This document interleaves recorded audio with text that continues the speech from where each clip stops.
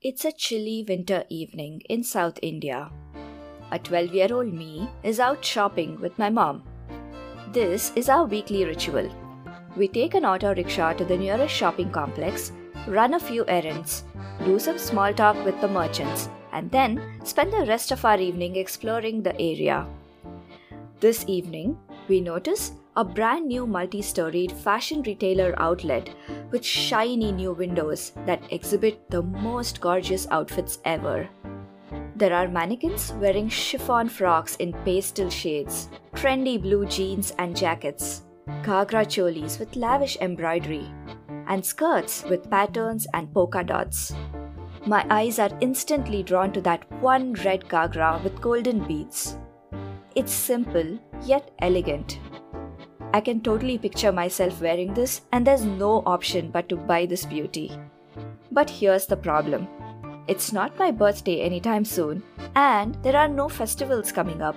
Even while I try pleading with mom, I just know there's no reason for mom to buy this. We go back home, and I can't stop thinking about this ghagra. But guess what? By a wild stroke of luck, I got my first period within the next week, and voila! My mom purchased the ghagra for me. The naive 12-year-old in me actually thought that getting my period was the best thing that ever happened in my life. Little did I know what monthly ordeals were in store for the rest of my adulthood.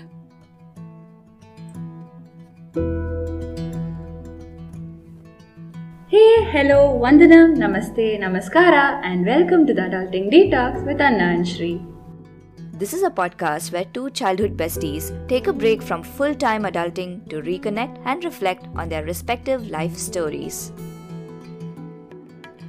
Today, we're going to take a break from adulting to talk about clothing. So, we're just going to reflect on our experiences and the influences that go behind our clothing choices, and we want to see where this conversation goes.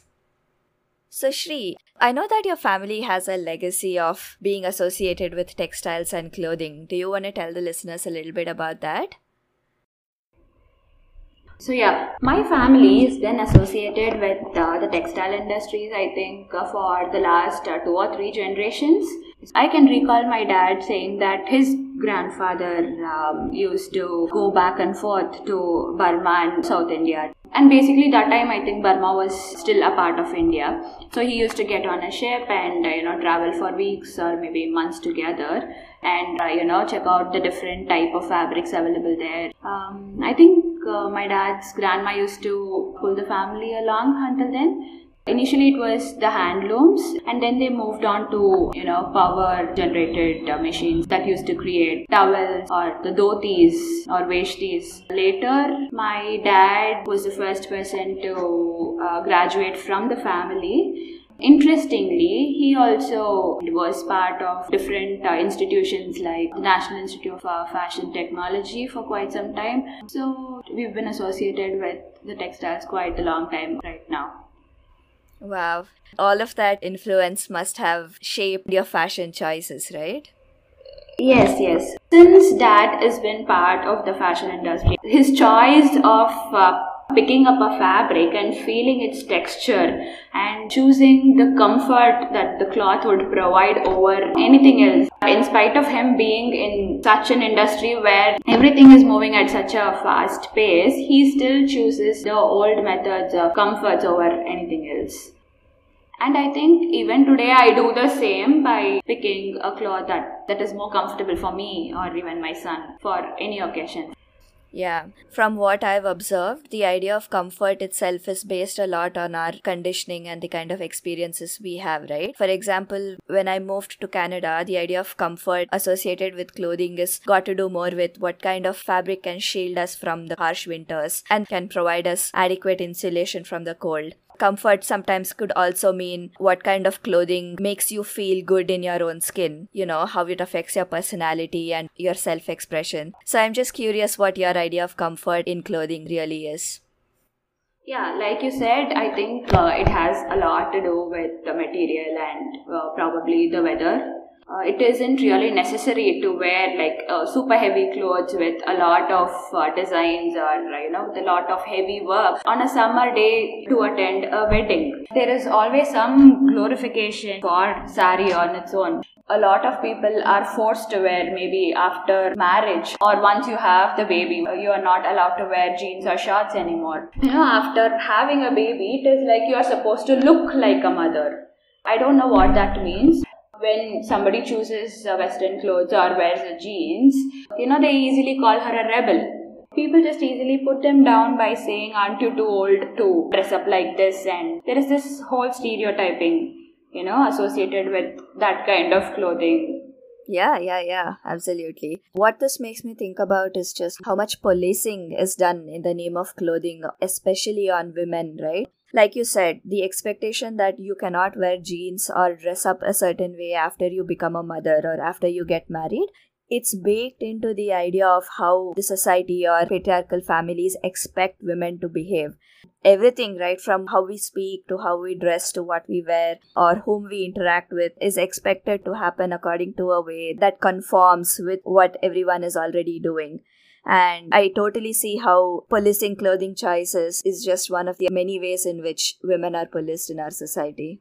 Yeah, and did you get to hear comments by one of the chief ministers in an Indian state who quoted that mothers should not wear ripped jeans? What kind of values is she passing on to her child when she is wearing ripped jeans? What does ripped jeans have to do with motherhood? What does it have to do with anyone's character? They are, point blank assassinating a woman's character just by the way she dresses. And there is always this notion that different types of clothes are inviting sexually, or, there is always a sense of blaming completely on the women irrespective of what the society is. No, absolutely. I haven't heard about this statement, but it doesn't surprise me. Every single time there's a sexual assault or any other heinous crime against women, women are victim blamed based on their clothing. I'm actually interested in unpacking what goes behind that kind of thinking. This idea that women who wear Western clothes have a compromised moral character. It's actually fascinating to think about why that idea must have come about. I think it goes down to how we've internalized a certain kind of insecurity or an inferiority, because probably when we were still a colonial country, our culture and our traditions was not respected as much. And I feel like judging Westerners for dressing scantily is almost a defense mechanism because of the kind of trauma that colonial subjects must have felt. Policing others' clothing choices or deciding who should wear what kind of clothes is also probably embedded in how the caste system operates in our country. We know that at least until a few centuries ago, the Brahmins in the society would dress very distinctly from the working classes or working castes. I have also read about accounts of how women from oppressed castes, I think this was in Kerala, were not even allowed to cover up the upper part of their bodies. Probably it's a remnant of that mindset now when we see these ignorant old men coming from upper class and upper castes of the society, judging others and not even realizing how toxic that behavior is. I can totally agree with that. Again, there is no space for a child, forget about grown-ups. A boy child, if he chooses to wear a skirt or a frock, he's just ridiculed at that point there itself. Or when he chooses to wear something pink, they're like, girls are the ones who are supposed to wear pink, why are you wearing? It is so toxic to that end where it doesn't even make any sense, right? Yeah, I can only imagine how suffocating it must be for people who don't want to conform to that idea of gender and clothing, to be forced to occupy that kind of a rigid conformity. Yeah, and who can wear what where also. So once you are in a small town, there is always restrictions that the relatives will judge how you look. So you have to be dressed completely when you are going out. However, when you're going back to study or when you're going back to work in a city or in a metropolitan, you have the option to wear whatever you want and nobody's going to judge you. So there is that whole aspect of dressing differently in different places. That's very relatable because growing up, every time I would visit my native village, I would have to wear chudidars, lahangas. I wouldn't be allowed to wear jeans. I was once traveling to my native village, and usually I travel with both my parents, but this time it was just my mom and I. Because it was an overnight journey, it would get really cold, and I would always wear sweaters. So this particular time, I woke up in the middle of the night to see a man's hand inside my clothes. And I was very young. I didn't even know what that was, but I knew it was very bad. I froze. I did not know what was going on. He was sitting behind me, so when he saw that I was awake, he immediately took back his hand and pretended like he was asleep. I was so confused, and I woke my mom up and I told her what happened. And my mom, she basically told, I should have given you a shawl. It's my fault that you went to sleep without a shawl, like over your sweater, that too. I didn't realize this back then, but I am very sure right now that even if I had had 10 layers of clothes on my body, that man would have found a way to reach my skin. Another thing that really confused me back then was that my mom did not have she wasn't able to confront that man for what he had done. I think as a mother, her instinct was to protect me, and confronting him was not really an option for her. I know that this is a very common experience, and I remember even wondering what was wrong with me and my clothing when this happened. This incident shows that instead of directly calling out the man who was the person who did everything wrong in that particular point, but we have this tendency to blame ourselves or, check all the things that we might have done wrong. Exactly. Okay, let's change the direction a little bit and move to another lighter topic. As a parent, what have your experiences been when it comes to clothing? Yeah. Considering once there is this whole separation of the boys section and the girls section where the boys have limited choices to an extent, but I think now it's improving with all the kurtas and all that coming in. I think for one of the functions in our family, the last time he had picked out a dark pink kurta. Okay, I was okay with whatever he chose, and 10 out of the 12 people were like, why are you wearing a girl's top? To him. Then he was like, no, it is mine. He didn't even understand, what that question probably meant. It was so non-gendered, and it was just dark pink in color with blue collar. I don't know if they got that idea from the way the cloth was stitched, or maybe just because of the color. I don't know. Yeah, I feel like our society has a long way to go before we degender the idea of clothing. I remember a conversation I had with a friend once about how women should not say they don't have equality because they actually have more. And his logic was that women can wear pants and shirts. Anything that a man wears, a woman can wear, whereas a man cannot wear what a woman does. Back then, I was not able to articulate why I did not agree with that. I think there are two things to deconstruct over there. One, we've associated wearing pants and suits with independence, power, and some sort of higher status. I think if anything, we should question more why the option to wear feminine clothes is not available for everyone in the society. When you think about it, there's actually so much that we don't even realize we've associated with a heteronormative idea of masculinity and femininity.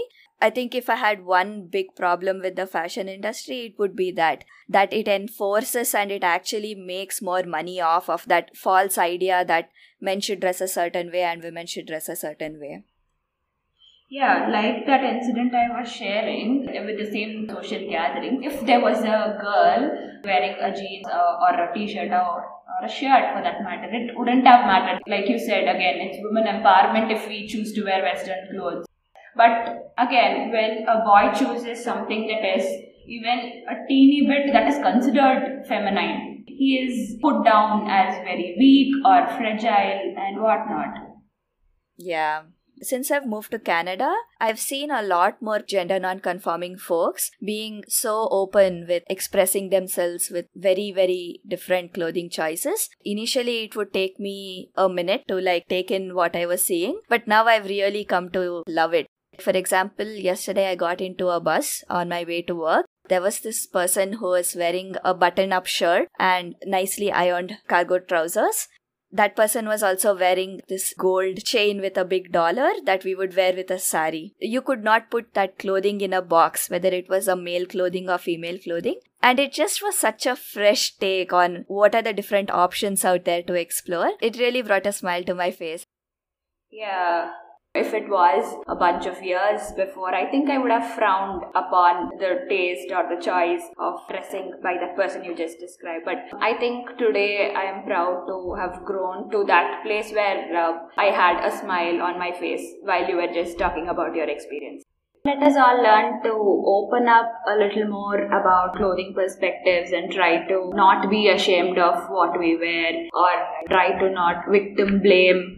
And yeah, let us see how we can grow. Oh, yes. It was really nice having this conversation with you. So let's wrap it up and move into our next segment. Mirror, mirror on the wall. Welcome to this segment where Shri and I meander through the timelines of our lives and write a letter each to the present, past, or future version of oneself. Shri, who are you writing to today? This is a letter from past or a future self to the present. Hey Shri, I just heard that you are way more confident in what you are wearing than before. Your wardrobe has definitely expanded from salwars and homewear to skirts, jeans and shorts and everything. I love the confidence with which you go for a walk even with your legs unshaved.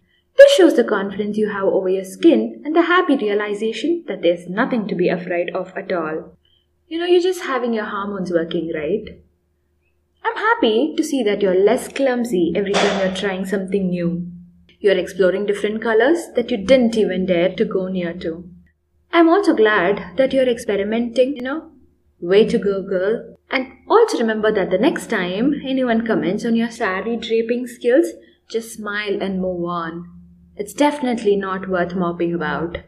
You can learn it someday, Or maybe not. It's gonna be okay. Wow, I love that. I'm writing this letter from the present to my past. Dear 16-year-old Anna, I remember how you loved shopping for long-sleeved kurtas with matching leggings and a unique pair of earrings with every set of clothes you owned. I also remember how you looked forward to wearing traditional clothes for family gatherings. Well, I'm here from the future to reveal some secrets. In the next few years, you'll be moving to another country where you will have the free reign to wear whatever you want.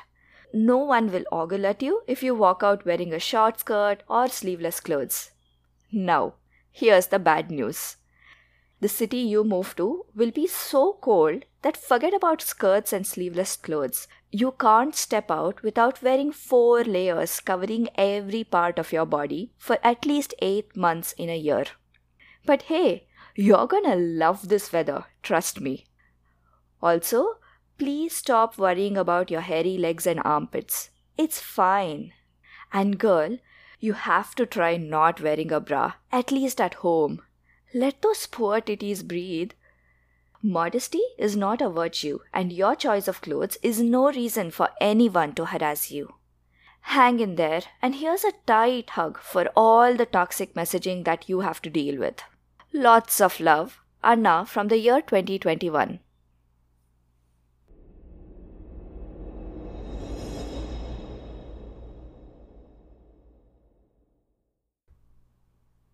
And now we've arrived at the final segment of this episode. Here, Shri and I will give some recommendations for all you listeners to check out based on the theme that we just discussed. Shri, would you like to share your recommendations first? So today I have a couple of recommendations, and the first one is a children's book named Pink and Blue by Ritu Vaishnav. So this is a children's book that can be a conversation starter for parents, caregivers, to the little ones about gender stereotyping in general. Girls can wear anything, and boys can wear the pinks too. Such books actually help kids to question these meaningless notions and helps to shape their thinking better. It is a great book for adults to initiate this very important discussion. So my second recommendation is a portal called fibertofashion.com. So this is a website where you can check a lot of textile or apparel news and articles that are informative, as well as there are a lot of market reports covering different topics from the clothing industry. So if you think you are interested in something like this, check it out. Yeah. My first recommendation is an article titled Neri Oxman's Wearable Structures for Interplanetary Voyages.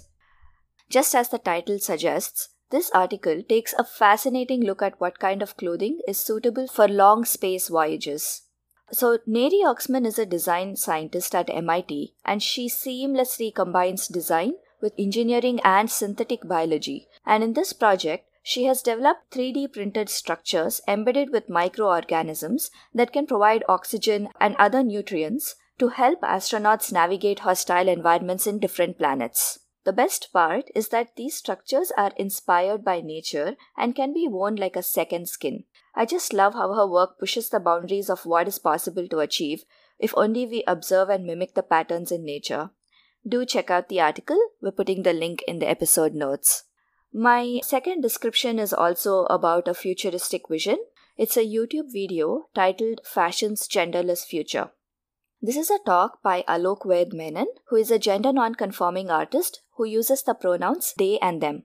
In this talk, Alok is so eloquent about their own journey and experiences outside the gender binary and how they have chosen to create their own fashion line that can potentially redefine the industry's genderless future. I highly recommend that everyone check out the talk, and we'll put that link as well in the episode notes. With that, we've come to the end of this episode. Thank you so much for staying with us. Please take a moment to subscribe to our podcast. We're available on Spotify, Stitcher, Anchor, or anywhere else you get your podcast. Please do consider following us on Facebook or Instagram. This episode was recorded and produced by us, Anna and Shri. The intro music is Cape West by Julius H. And the theme music is Reverie by the artist Ghost. That's it from us. Take care and see you soon.